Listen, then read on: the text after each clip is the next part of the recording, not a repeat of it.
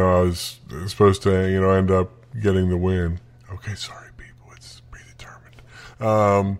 And, things were going. I remember going out there, and, I remember running to the corner, boom, D'Lo kicks me in the stomach, and I go down. I remember him lifting me up, and something just didn't feel right.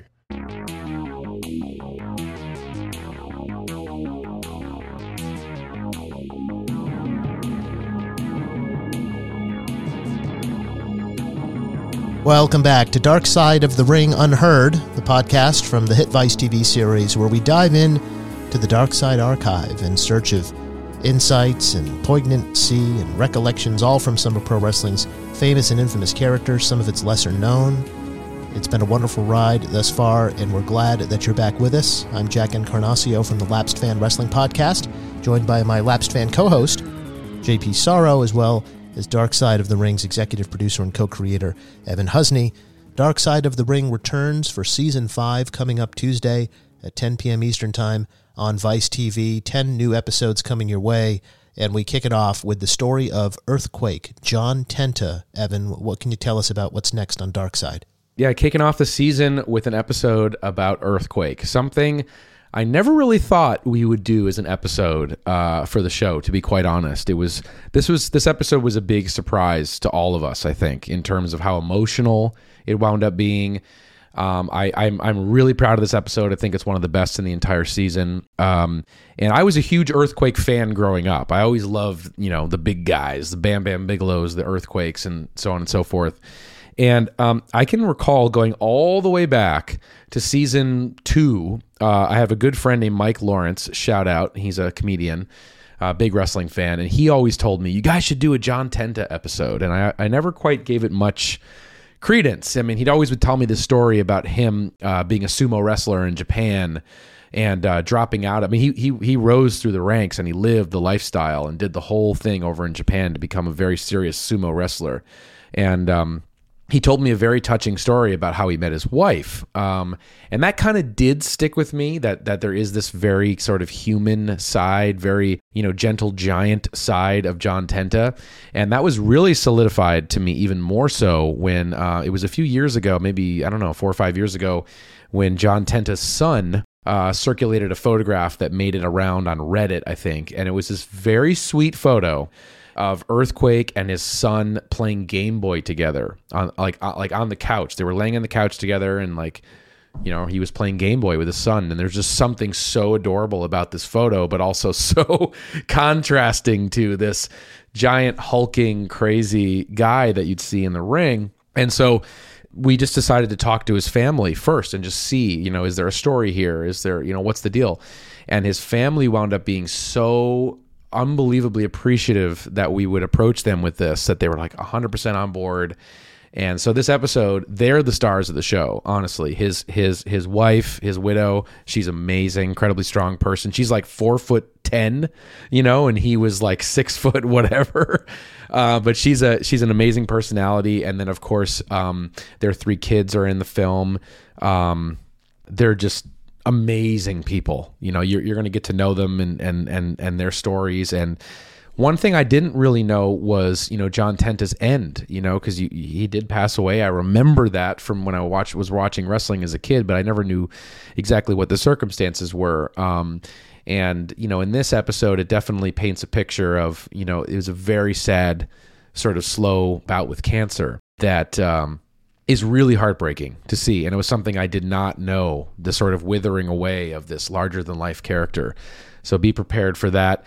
A lot of interesting voices in the episode, a lot of some of which we've never had on the show, a couple that I'm very excited about. I'll shout out real quick.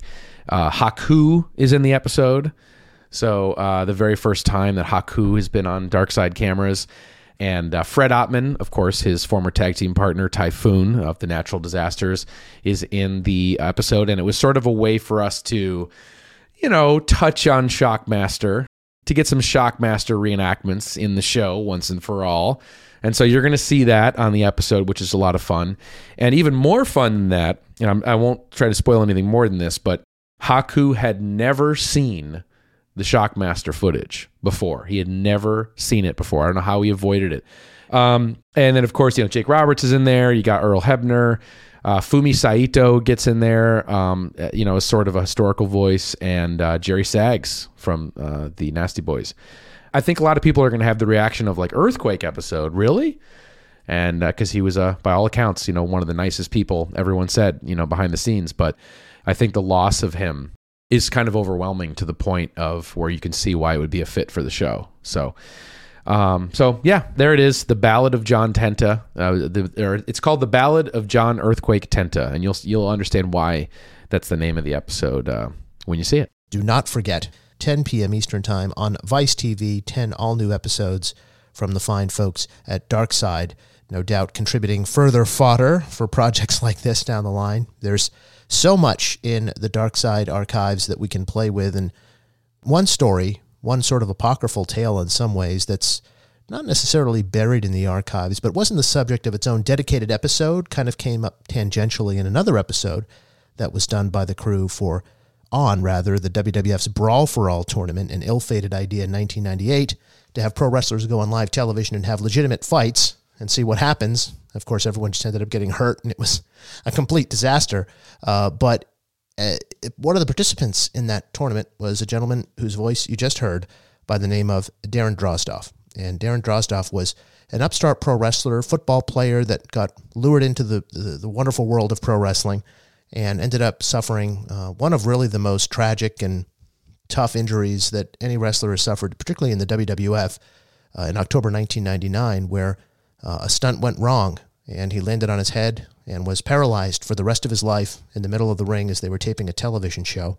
Now, Darren Drozdoff was confined to a wheelchair ever since that happened to him in 1999, and anyone who's seen the Brawl for All episode of Dark Side of the Ring knows who it is. He's in the wheelchair, of course, during the courses of the interviews, and he mentions at the end what had happened to him, but we're going to get a little bit more familiar with Darren Drozdoff, as you did, Evan, sitting with him and going to visit with him and really getting a first-eye view, a first-hand account, really, of what had become of Darren Drozdoff. We all knew him. We all watched him at a point when the WWF was red hot, the late 90s, the Attitude Era. A lot of people knew him. He was known as Puke. We'll get into that later as far as where that name came from.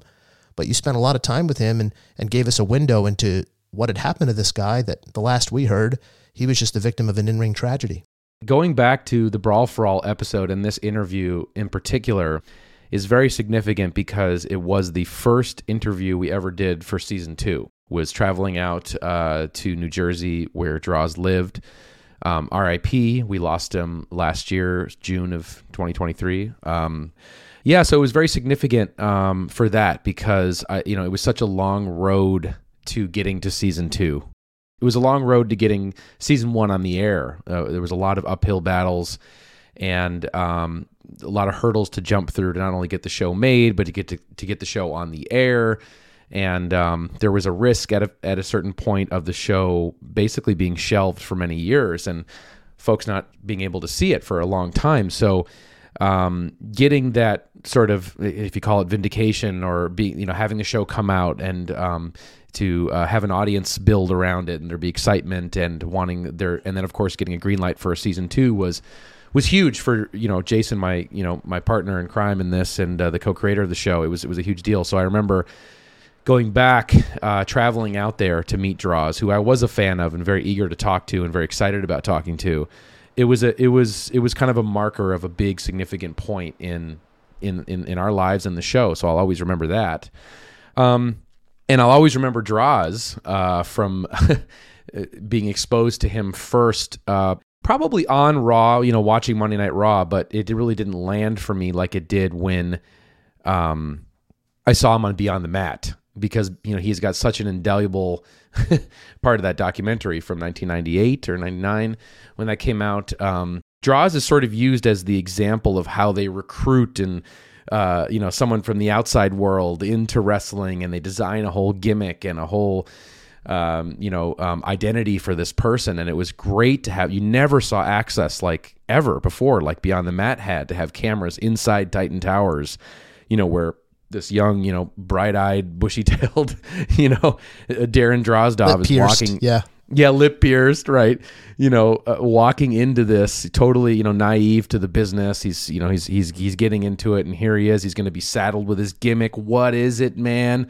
And it's, you're gonna be puke. You're gonna puke. He's gonna puke. Anyone who's seen that documentary remembers this. That's it. That's the part you do remember. That and, I guess Foley getting stitched up, but Oh yeah, of course. But it was such a big deal, and it was so that was cool, to see him there. And of course, I do remember, his tragic accident and hearing about it when it happened. I was an active watcher of, wrestling at that time. And when we put together the Brawl for All episode, we sort of thought that it could be something where we use that as sort of the main thrust of the story. Like, it's kind of all these little stories are, like the Brawl for All is connecting all of them together, because it's such an absurd idea, but it touches so many different wrestlers. It touches Ken Shamrock and Dan Severn, it, D'Lo Brown, Carl Ouellette, Droz, of course. And so we thought that was kind of a way we could look at it. But then, of course, you get to cutting it and you're like, well, you don't have enough time for that idea, because you just got to get, what the main story of the Brawl for All is across. But, when we met Droz and we got to his house and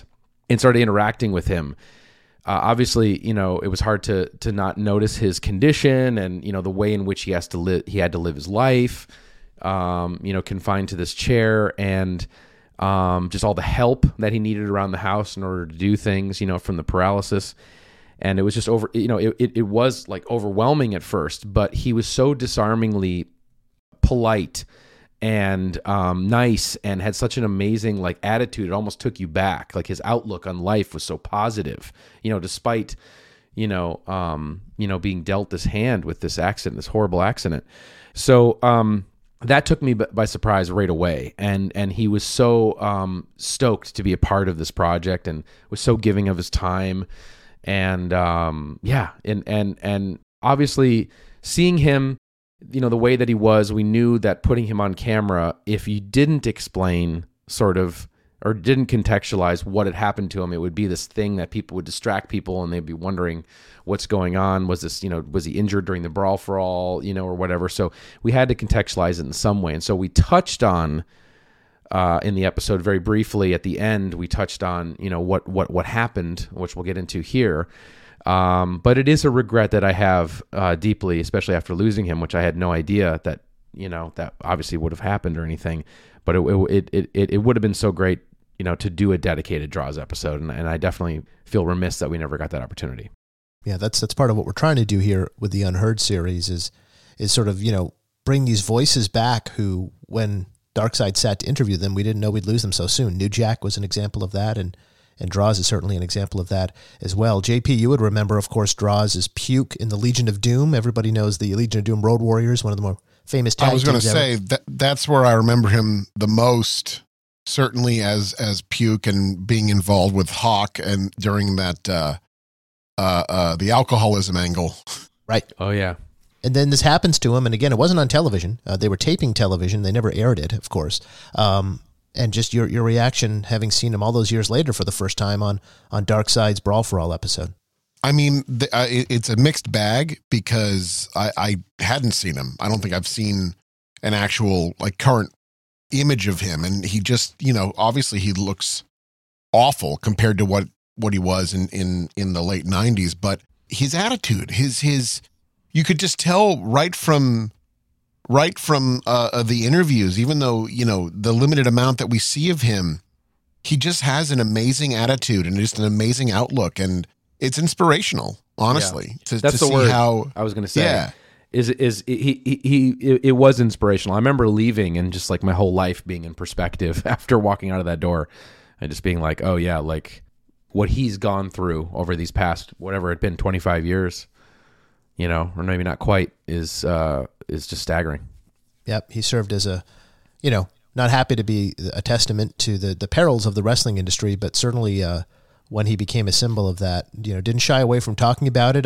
It seems like you were sort of, because you included this in the episode, Evan, maybe a little trepidatious about bringing it up. You knew you had to, because he's there in a wheelchair and people are going to wonder, like you said, but you kind of soft walked into it. Like, do you mind if I ask you about your injury? Like, you saved it for the end. Was that something you thought he might push back against? Well, I just wasn't sure. I obviously we're not talking about, the reason I'm in this house, the reason we're interviewing him, was for the Brawl for All episode. It was also for the Road Warriors episode, as you mentioned, because he was briefly part of that. Oh yeah, that's right. Part of the Road Warriors. So, I can't remember if beforehand I had asked if, we wanted to touch on that or anything. So I did kind of save it for the end, not knowing ultimately if it was going to make it in. But I think we wanted to have that option. And I'm super glad we did, because we were able to, have his version of the story, which we're going to be listening to more of today.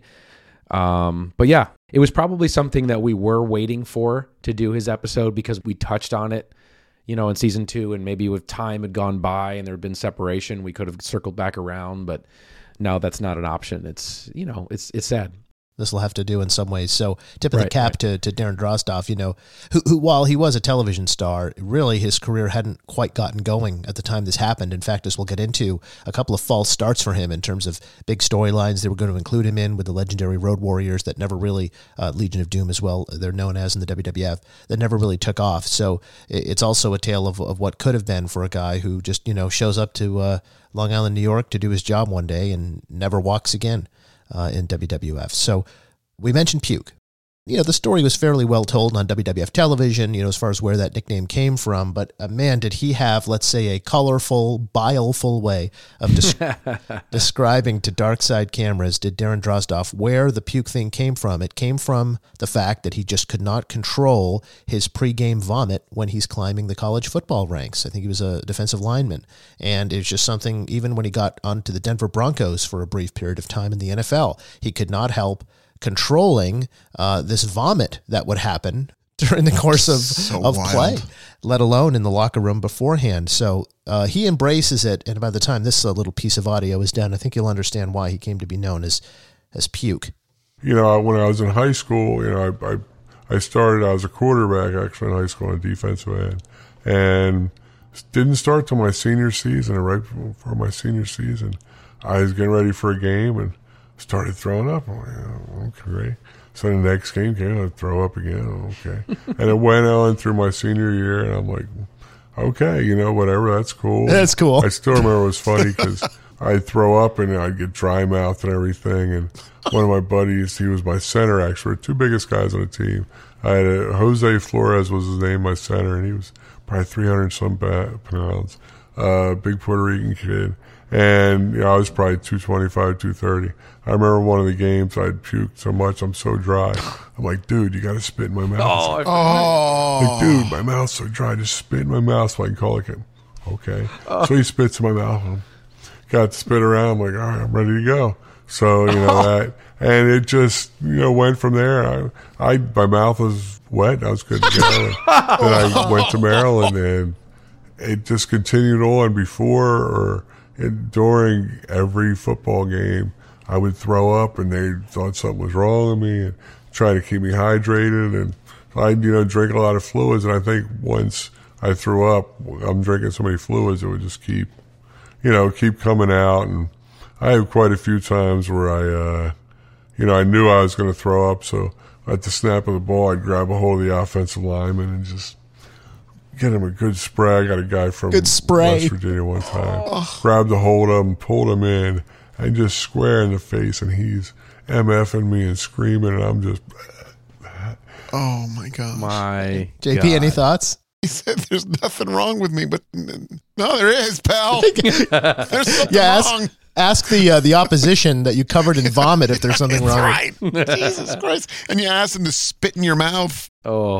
Wow. Mouth is wet, I'm ready to go. That's an intimidation thing, man. It's like, what are you going to do, ban him from playing football because he throws up? Yes. There are a lot of, athletes who have very bizarre rituals before getting in the game, getting in the zone, and, having someone spit in your mouth is definitely probably at the top of the most esoteric ones. But I do remember that. And again, I do remember also being like, that's got to be in the episode. Of course, right? I remember standing on a desk and yelling that at somebody at some point. Like, someone spitting in his mouth, and then also thinking, how are we going to do that? Like like in a reenactment, like whose spit is it going to be? Can we do that? You know, I picture a shot like it's kind of like a Dutch angle shot. Like you don't see a full face, just the profile of an open mouth, and then just you got it, spit dripping in.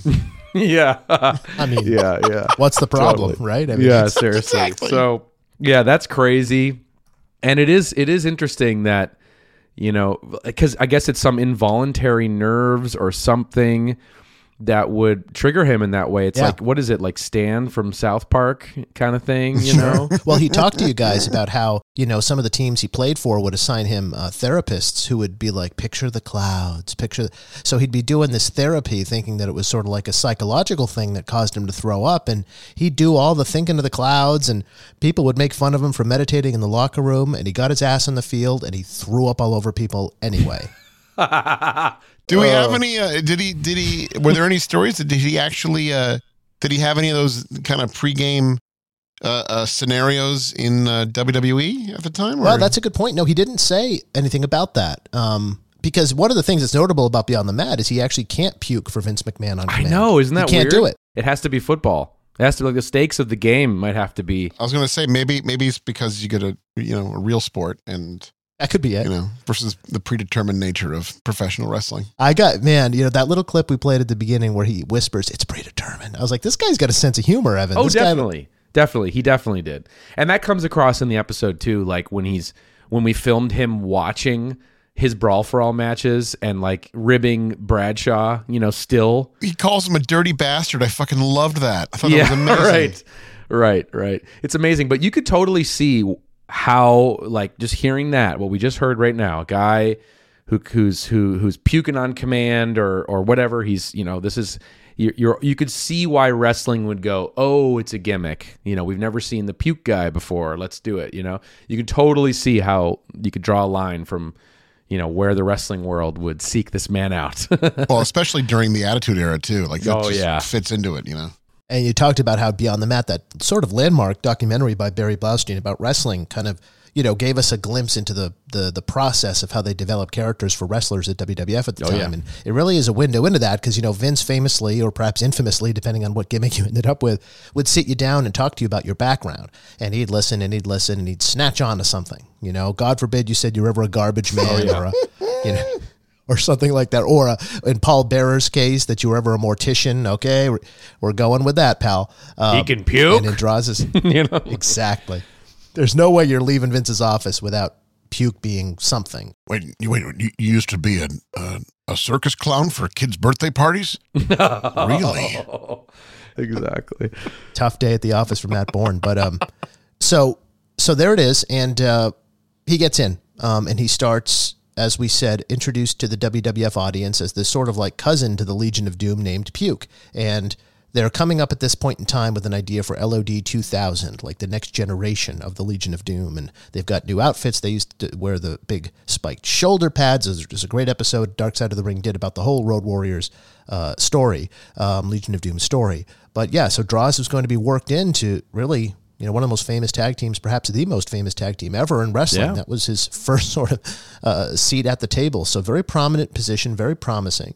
And it was a time where, like JP said, they were really pushing the envelope with some risque creative in WWF. And one of the things they came up with was trying to make on-screen dramatization of the fact that Hawk of the Road Warriors, one of the two, had a very difficult time with substance abuse throughout the course of his life. And it was very well known that he had periods of struggle. And they decided to do an on-screen storyline, where Hawk is struggling and is drunk on television, and he's doing things that, put him on the brink of disaster because he's showing up in no condition to perform. And infamously, they did an episode of Raw where he's chased up the Titantron, which is that big ass screen at the entranceway.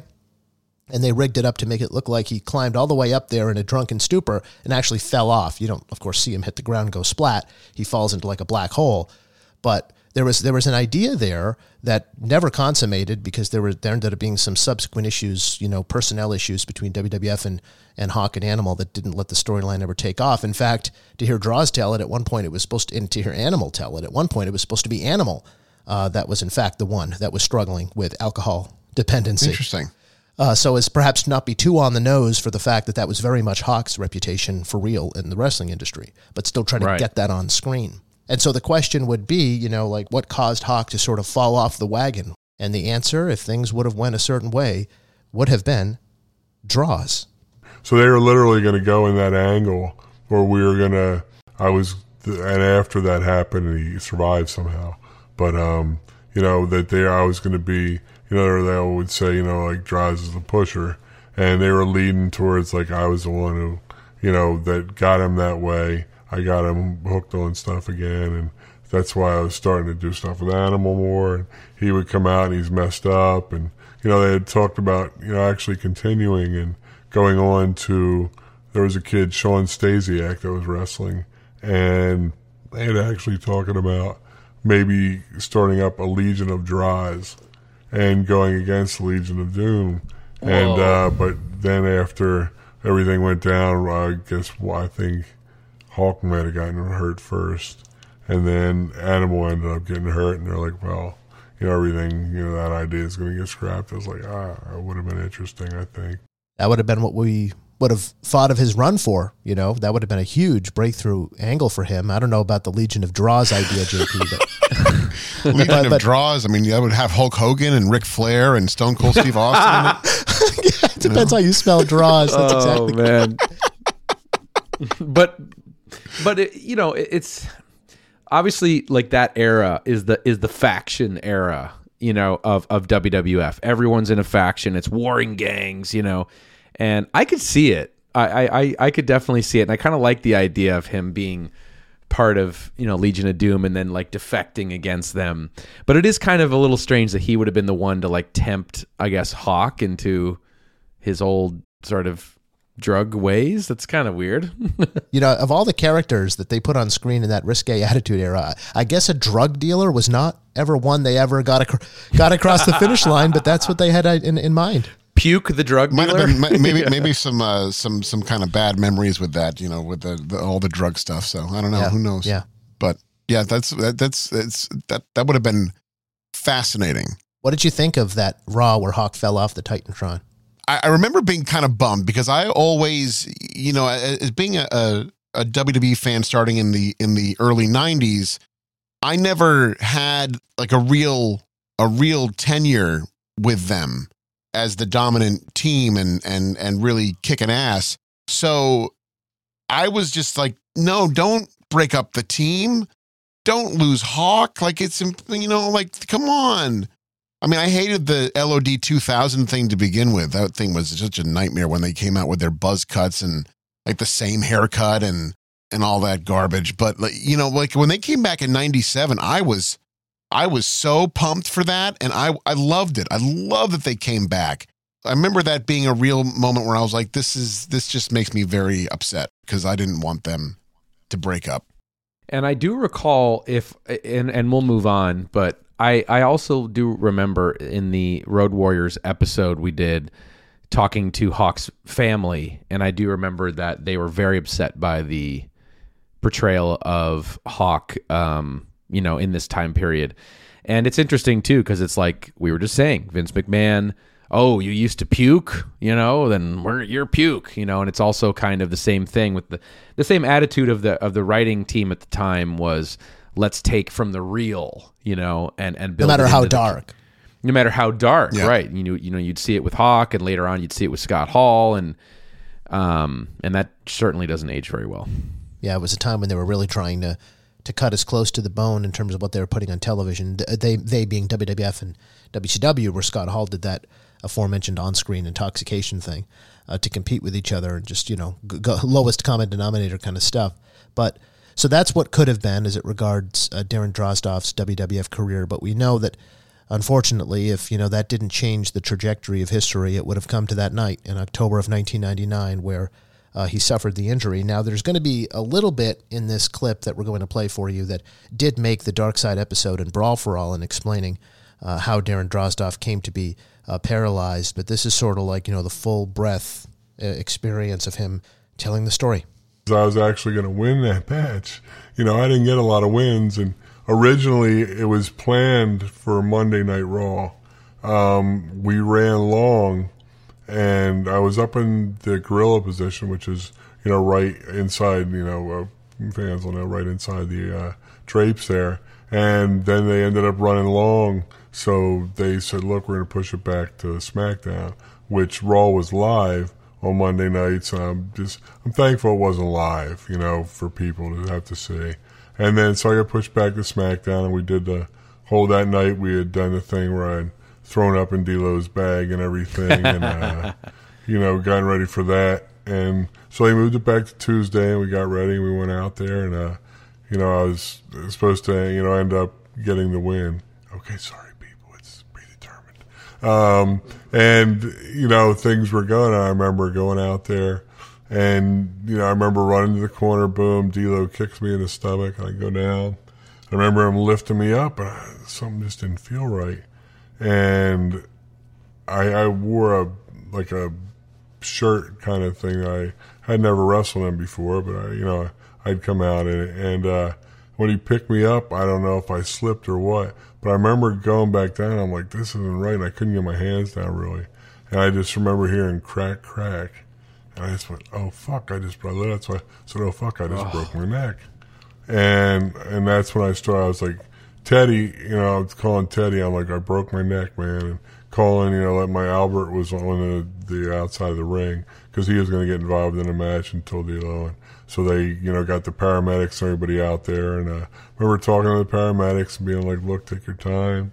I didn't want to make it any worse. I mean, not that it could have been much where I could have died, which really would have been worse. But and I just remember laying there and then them working on me, telling me to be careful. And of course, it's just a weird thing to look at your body and you're like telling it to move, it won't move, and it's like just a weird feeling. And so I got carted off, and I saw my my ex, she was my fiance at the time, and all the guys, and went into the got to the trauma center. Luckily, it happened, which is weird. I had my first match for the WWE in the Long Island Stadium, and with Tom Pritchard. And then I had my last match in the Long Island, same place. It was just weird, how it ended up. But, like I said, I remember being in there and them working. But what was really messed up, somebody stole my boots out of the freaking room, out of the emergency room that I was in. When they took my boots off, somebody stole my boots. I was like, man, that's messed up. Come on, Jesus. Whatever. Evan, what's it like sitting there watching Droz tell the story of how he ended up in the condition that you were looking at him in? Oh man. I mean, it's like I can go back to those times of, cause I don't, because, our production has expanded and, we have more people on staff now and more people to help out. I don't do all the interviews anymore, but back in this time I was, and we covered a lot of really difficult stories that season. And I remember the toll it was actually taking on me, just, obviously the empathy I had, for Droz and everything that he went through and everything else. And I just remember feeling so bad, and just like, oh my God, it's heartbreaking, to hear him relive that again. But notice how he's sneaking in jokes, even when he's leading up to this moment, he's like almost more concerned about how I'm feeling about it, know, in a certain way about, and he even said that he just said that he was glad it wasn't live so people didn't have to see that, Yeah.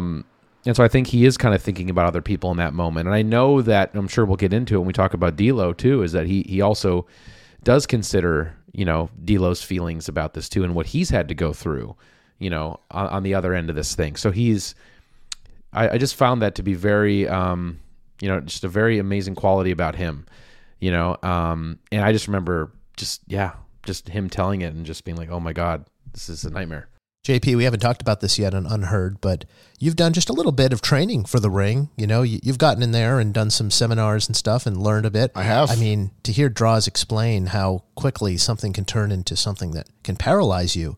The power bomb that D'Lo Brown was going for, kind of a standard issue move. They had done it over and over again on the circuit, and that's got to send a chill. I mean, getting in there and knowing what it feels like to just give your body up to gravity like that.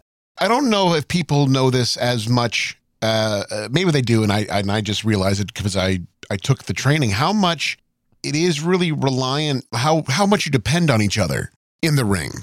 You know, there's so much that goes into it that if you don't do something, Yep. every move requires both guys to really be in sync on it. That if you don't do your part, someone's going to get hurt. Even a suplex, like if the guy receiving the suplex doesn't jump at the right time, everyone's fucked. And a power bomb is even worse because if you're not in sync with that, you're gonna. I mean, he's an example of it. I mean, I remember I wanted to do a power bomb in my last match that I did, and we couldn't do it right. You know, like we just couldn't get comfortable. Like he couldn't rotate, and I couldn't lift him up. He was heavier than he looked, and I couldn't. We couldn't do it, so we scrapped it and we did a timber slam instead. That's something so important to understand about wrestling to those that might be listening to this that aren't initiated. Like the moves are designed to make one person look like they're doing it to the other person, but in reality, it's the person receiving the move that's doing a lot of the vital work. A lot more of the work, yeah. A lot of the slams and suplexes and stuff like that all really require, the person receiving to definitely pull a lot of the weight. I mean, we did in the match, the last match I did, we did a Beal out of the corner. I didn't fucking toss the guy. He just took off. Tossed himself. I made it look like I threw him, but he tossed himself. Right. So yeah, I mean that stuff. Yeah, it can. One little mistake, if someone's just not focused properly, or someone's just, I can see how it would be really, really problematic. Something that you said there too is like, I've never wrestled a match per se. Yeah. But I did have an experience where I was forced to take a bump, shall we say. It was when we were filming the very first episode of the show. And we were down in Tennessee, and we set up a ring to kind of film these hero shots of Dutch Mantel outside of the ring and all this stuff. And so there was a ring there, and I'm a big fucking mark, so I'm like, oh my god, this is my first time I get to just run amok in a ring, like bouncing off the ropes like a jackass, and the whole thing. And we also had another wrestler there. His name was Josephus, R.I.P. Actually, he's no longer with us, but he was there. And Dutch just took one look at me, bouncing off these ropes and pretending I'm a wrestler, and he's like, just slam the kid, slam the shit out of this kid. And I remember he lifted me up, went for a body slam, put some extra little, weight into it, and dropped me down on the mat, man. And I'll never forget. It was like a shot rang out. It was like every single bump I had ever seen ever in wrestling. McFoley came to mind, for sure. McFoley came to mind. All this stuff it recontextualized every bump I'd ever seen. The idea of coming off the top rope is a nightmare.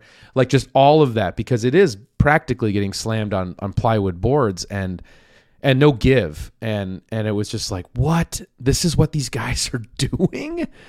What?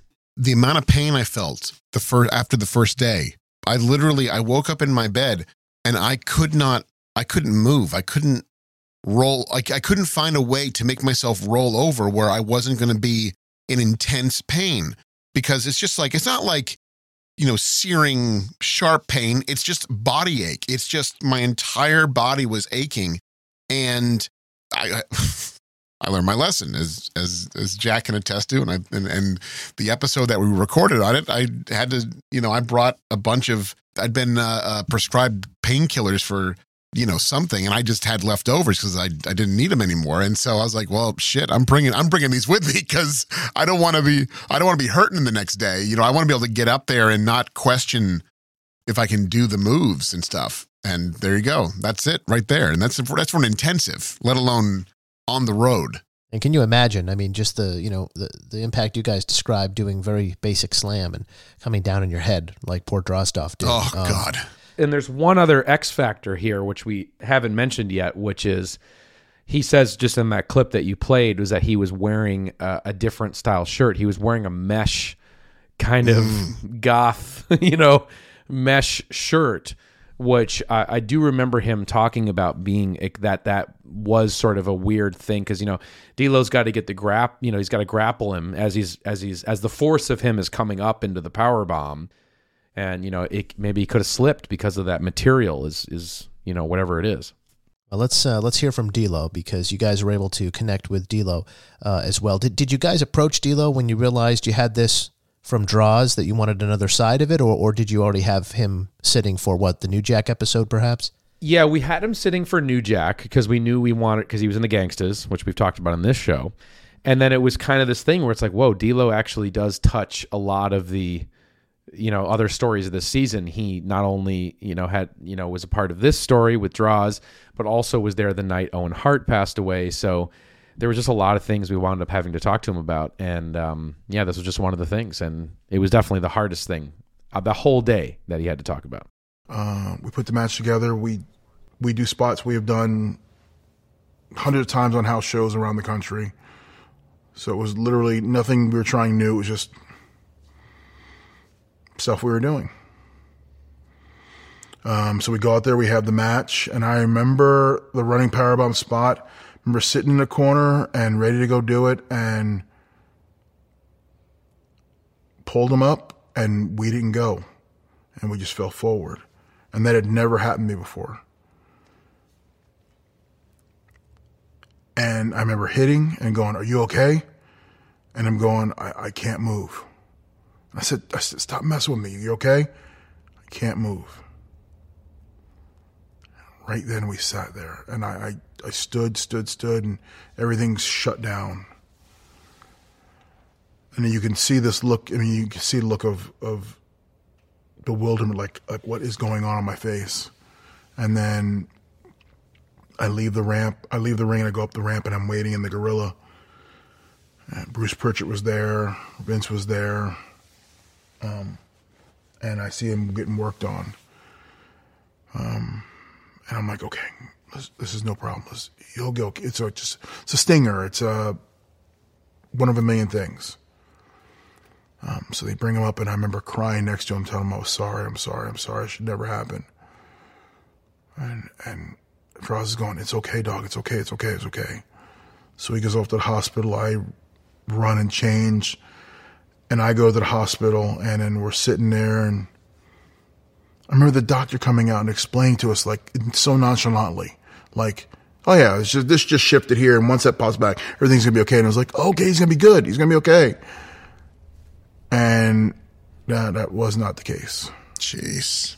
Yeah, it took a little while for the extent of the damage to become totally clear, but they always talked, right, Evan, favorably about each other, and Droz certainly said all the right things as it regards, never holding it against the guy. He did kind of make reference to, and D'Lo's made reference to this, where there was some friction with other members of Droz's family. He had made reference as he was being taken to the back after the accident that he was, dating at the time, I think a fiance. It was actually the seamstress that worked for the WWE at the time, and there was some tension there, I believe. It wasn't all, it's all good, brother, like zero tension. Oh, yeah. I mean, when something like that happens, it's just so complicated, in so many different levels. But it is an interesting point about it. Like what we were talking about earlier is that wrestling is a collaboration. It's a dance, you have a dancing partner, and, you were talking about with these moves, it's like in order to successfully execute them, one person has to post off the other, and they have to, shift their weight, and they have to, launch their body weight off of another person's body part, and, it's hard to assess, whose mistake it is. Sometimes it's just the gravity of the situation, the combination of maybe his outfit and just, you never know, but that's what makes it difficult to assess blame. And I think that Droz knows that. And again, it's a testament to the kind of guy he is, that he understands the burden that this also is for D'Lo to have to live with, which is something that I think it's that would be very difficult, for anyone. If I was in that situation, or if anyone, to have that outlook, and to not, because just from the brief glimpse that I saw being at his house of what his day-to-day life is, I can only imagine how difficult it was on a daily, hourly basis. What kind of things are you thinking of when you say that? Just like getting around or getting fed, or? I just noticed that he was just in pain, like in general. Yeah. Like just there was a lot of pain he was in. There were times where he had to shift weight around on the chair, because of pain and things, and not being able to move. Like the chair was designed to, lower him, make him go back, and he would sit in different, positions and things like that. Just, not that I saw this or anything, but just knowing that with his aides, like transporting him out of the chair and into bed or the bathroom or whatever, it's, or however they did that. It's just the amount of work that has to go into, and pain existing like this is just, it's so heavy, man. It's like one of the heaviest, it's probably one of the heaviest things I've like been around, just trying to fathom, like putting myself in that position. And one window you had into that sort of reality of Darren Drozdov's life was when he showed you a particular specially equipped wheelchair that he and his friends, including the former CEO of Under Armour, Kevin Plank, who I understand was his roommate in college, they all got together and raised some money to buy him this diesel-looking thing. This is a wheelchair for folks like Darren who like to hunt, who love the outdoors, a woodsman. And despite the fact that he's completely paralyzed from the neck down, he ended up with this wheelchair device that allowed the, it wasn't safe to be a deer around Darren Drozdov's house, even in his state. Let's listen. It's freaking cool. My buddies, from college, they had gotten together and they were raising money to get it for me, and killed 2 deer so far, with it. And the last one we actually put on YouTube, I think. It's there. We have lighted docks, so when I use actually something like this, I can control the crossbow up, down, left, right with my hand, and then when I shoot, this is my water straw. When I shoot, I have a straw. What the fuck? And when I breathe into it, it squeezes the trigger.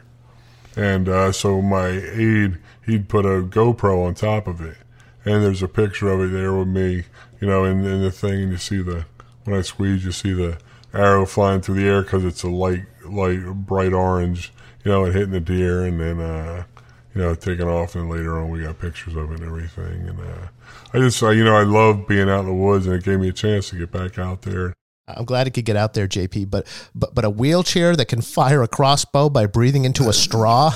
I mean, something says to me that might not have been a legal thing to do. Oh, it's a thing for hunting. To have a straw paralyzed and love to just hunt. blow, and all of a sudden you can... Well, maybe that was a custom apparatus for him, but did he take it outside, Evan? Did he show you how it works? He did, and that was definitely something we knew about because we had seen that video online of him hunting with this, it looks like a G.I. Joe kind of, like Totally. vehicle, it's a whole apparatus that his chair drives into, it's like a tank, essentially. I think it has tank treads, if I remember correctly. Insane. Yeah. And I just remember, we got to get some B-roll of that. And of course we did.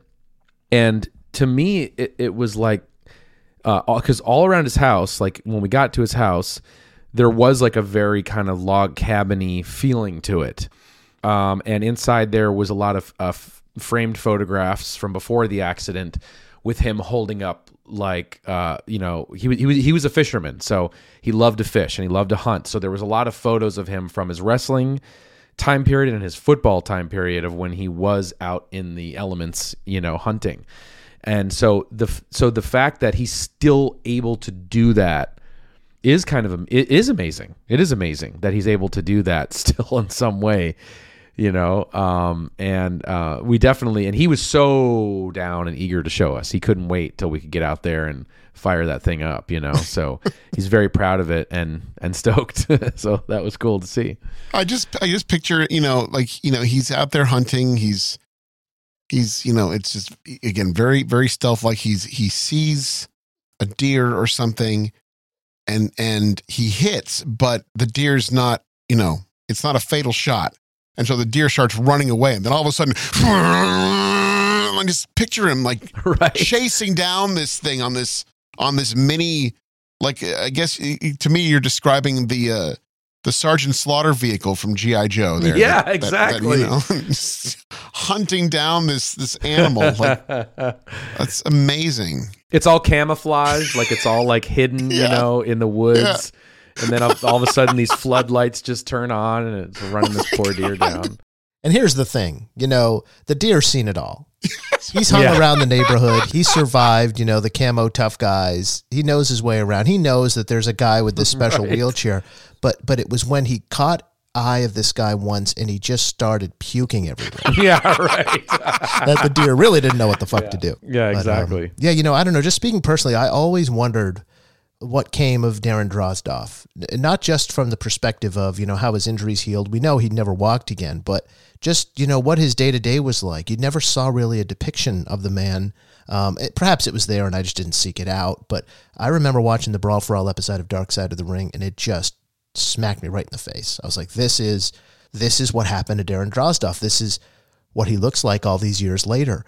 I don't know. I guess I just thought maybe he'd be in a wheelchair and, you'd be able to shoot him in a way where it wasn't completely obvious that something happened to him. But, like the drinking straw near his face and just, the visage of sort of like his upper torso. It was just, I don't know. It was just really a reminder of not only the things that can go wrong in wrestling, but how easily we can forget the casualties of the ring. Oh, yeah, 100%. And like, Jim Cornette gets emotional in the episode talking about it.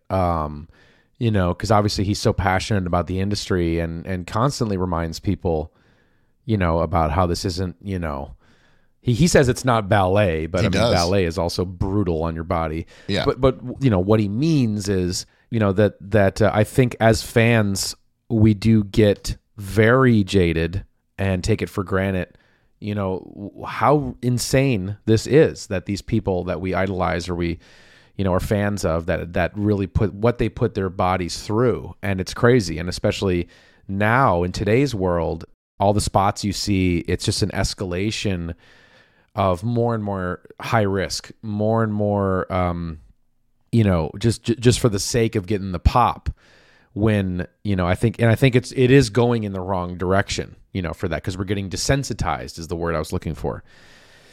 But yeah, man, it's just any one little thing that could happen, one little false move. And, this could be your future. It's crazy. And isn't it always the little things, JP? We've talked about this on the Lapsed Fan ad nauseum. Like the injuries that have done the most damage to wrestlers over the years have been in the process of doing what you would consider the lesser risk moves. The in-between, the transition, this power bomb that he went up for, Darren Drozdov, it was a pretty standard part of D'Lo Brown's offense. It wasn't his finisher. It wasn't something that was designed to look so devastating that you could never get up again. And it wasn't a big dive off a balcony or a ladder or some crazy Cirque du Soleil thing. It was pretty basic, and those can sometimes be the ones those almost always seem to be the ones that do the lasting damage. It's so strange. I actually remember, wrestlers we've worked with on the show who play the wrestlers on our reenactments. And I think I was like wanting to learn, how to take a move, being a stupid mark again, and suggested a hip toss. And they're like, no, dude, fucking hip toss is brutal, Yeah. And you're just like, really? A hip toss? Like, that's one of the basic moves on the wrestling games, That's like not even one of the strong moves, But it's brutal to take a hip toss. That's why you don't see them that often anymore. So it is a weird disconnect, between what we see on television and what these people are going through in the ring, A lot to learn about the wrestling business and the rigors of the wrestling ring from Darren Drozdov's story. But of course, someone put in a position like this who has to decide what kind of attitude am I going to have for the rest of my days in this wheelchair. A lot to learn about life as well. And Droz talked about what he was clinging to in his life when you sat with him, Evan, to bring joy, even at a time when he has to look back at this sort of stark line in his life story where it was never the same.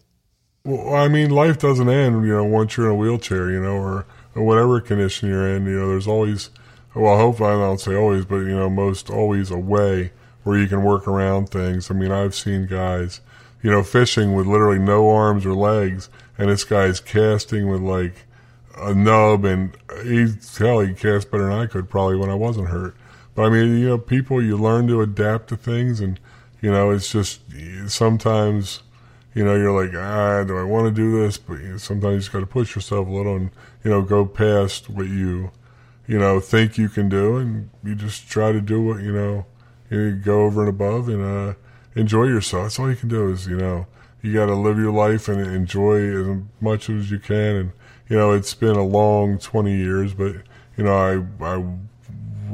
I'm glad I survived, and, you know, I'm glad I get to see my niece and nephews grow up and doing what they're doing. And, you know, it's just great to be around family.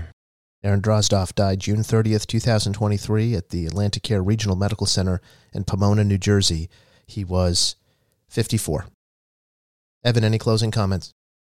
You know, seeing his outlook, you know, in that it's just put so much into perspective, and it is inspiring. It sounds cheesy to say that, like it's almost a stock thing to say, but I think it really is true. It is inspiring. It does put your life in perspective, you know, to think about those types of things. What are really the important things about life? And for someone to really just even have to develop the mental strength to carry forward after something like that is just awe-inspiring. It just is, you know, I can't even imagine it. And I'm just grateful for the opportunity that we had to interview him for even something as stupid as the Pro. Yeah, of all the things to bring you guys together. I know. And I feel bad for that. I feel like, you know, we really should have, dedicated an episode to him. Maybe it's not too late. Maybe there is a way to do it still. There probably is.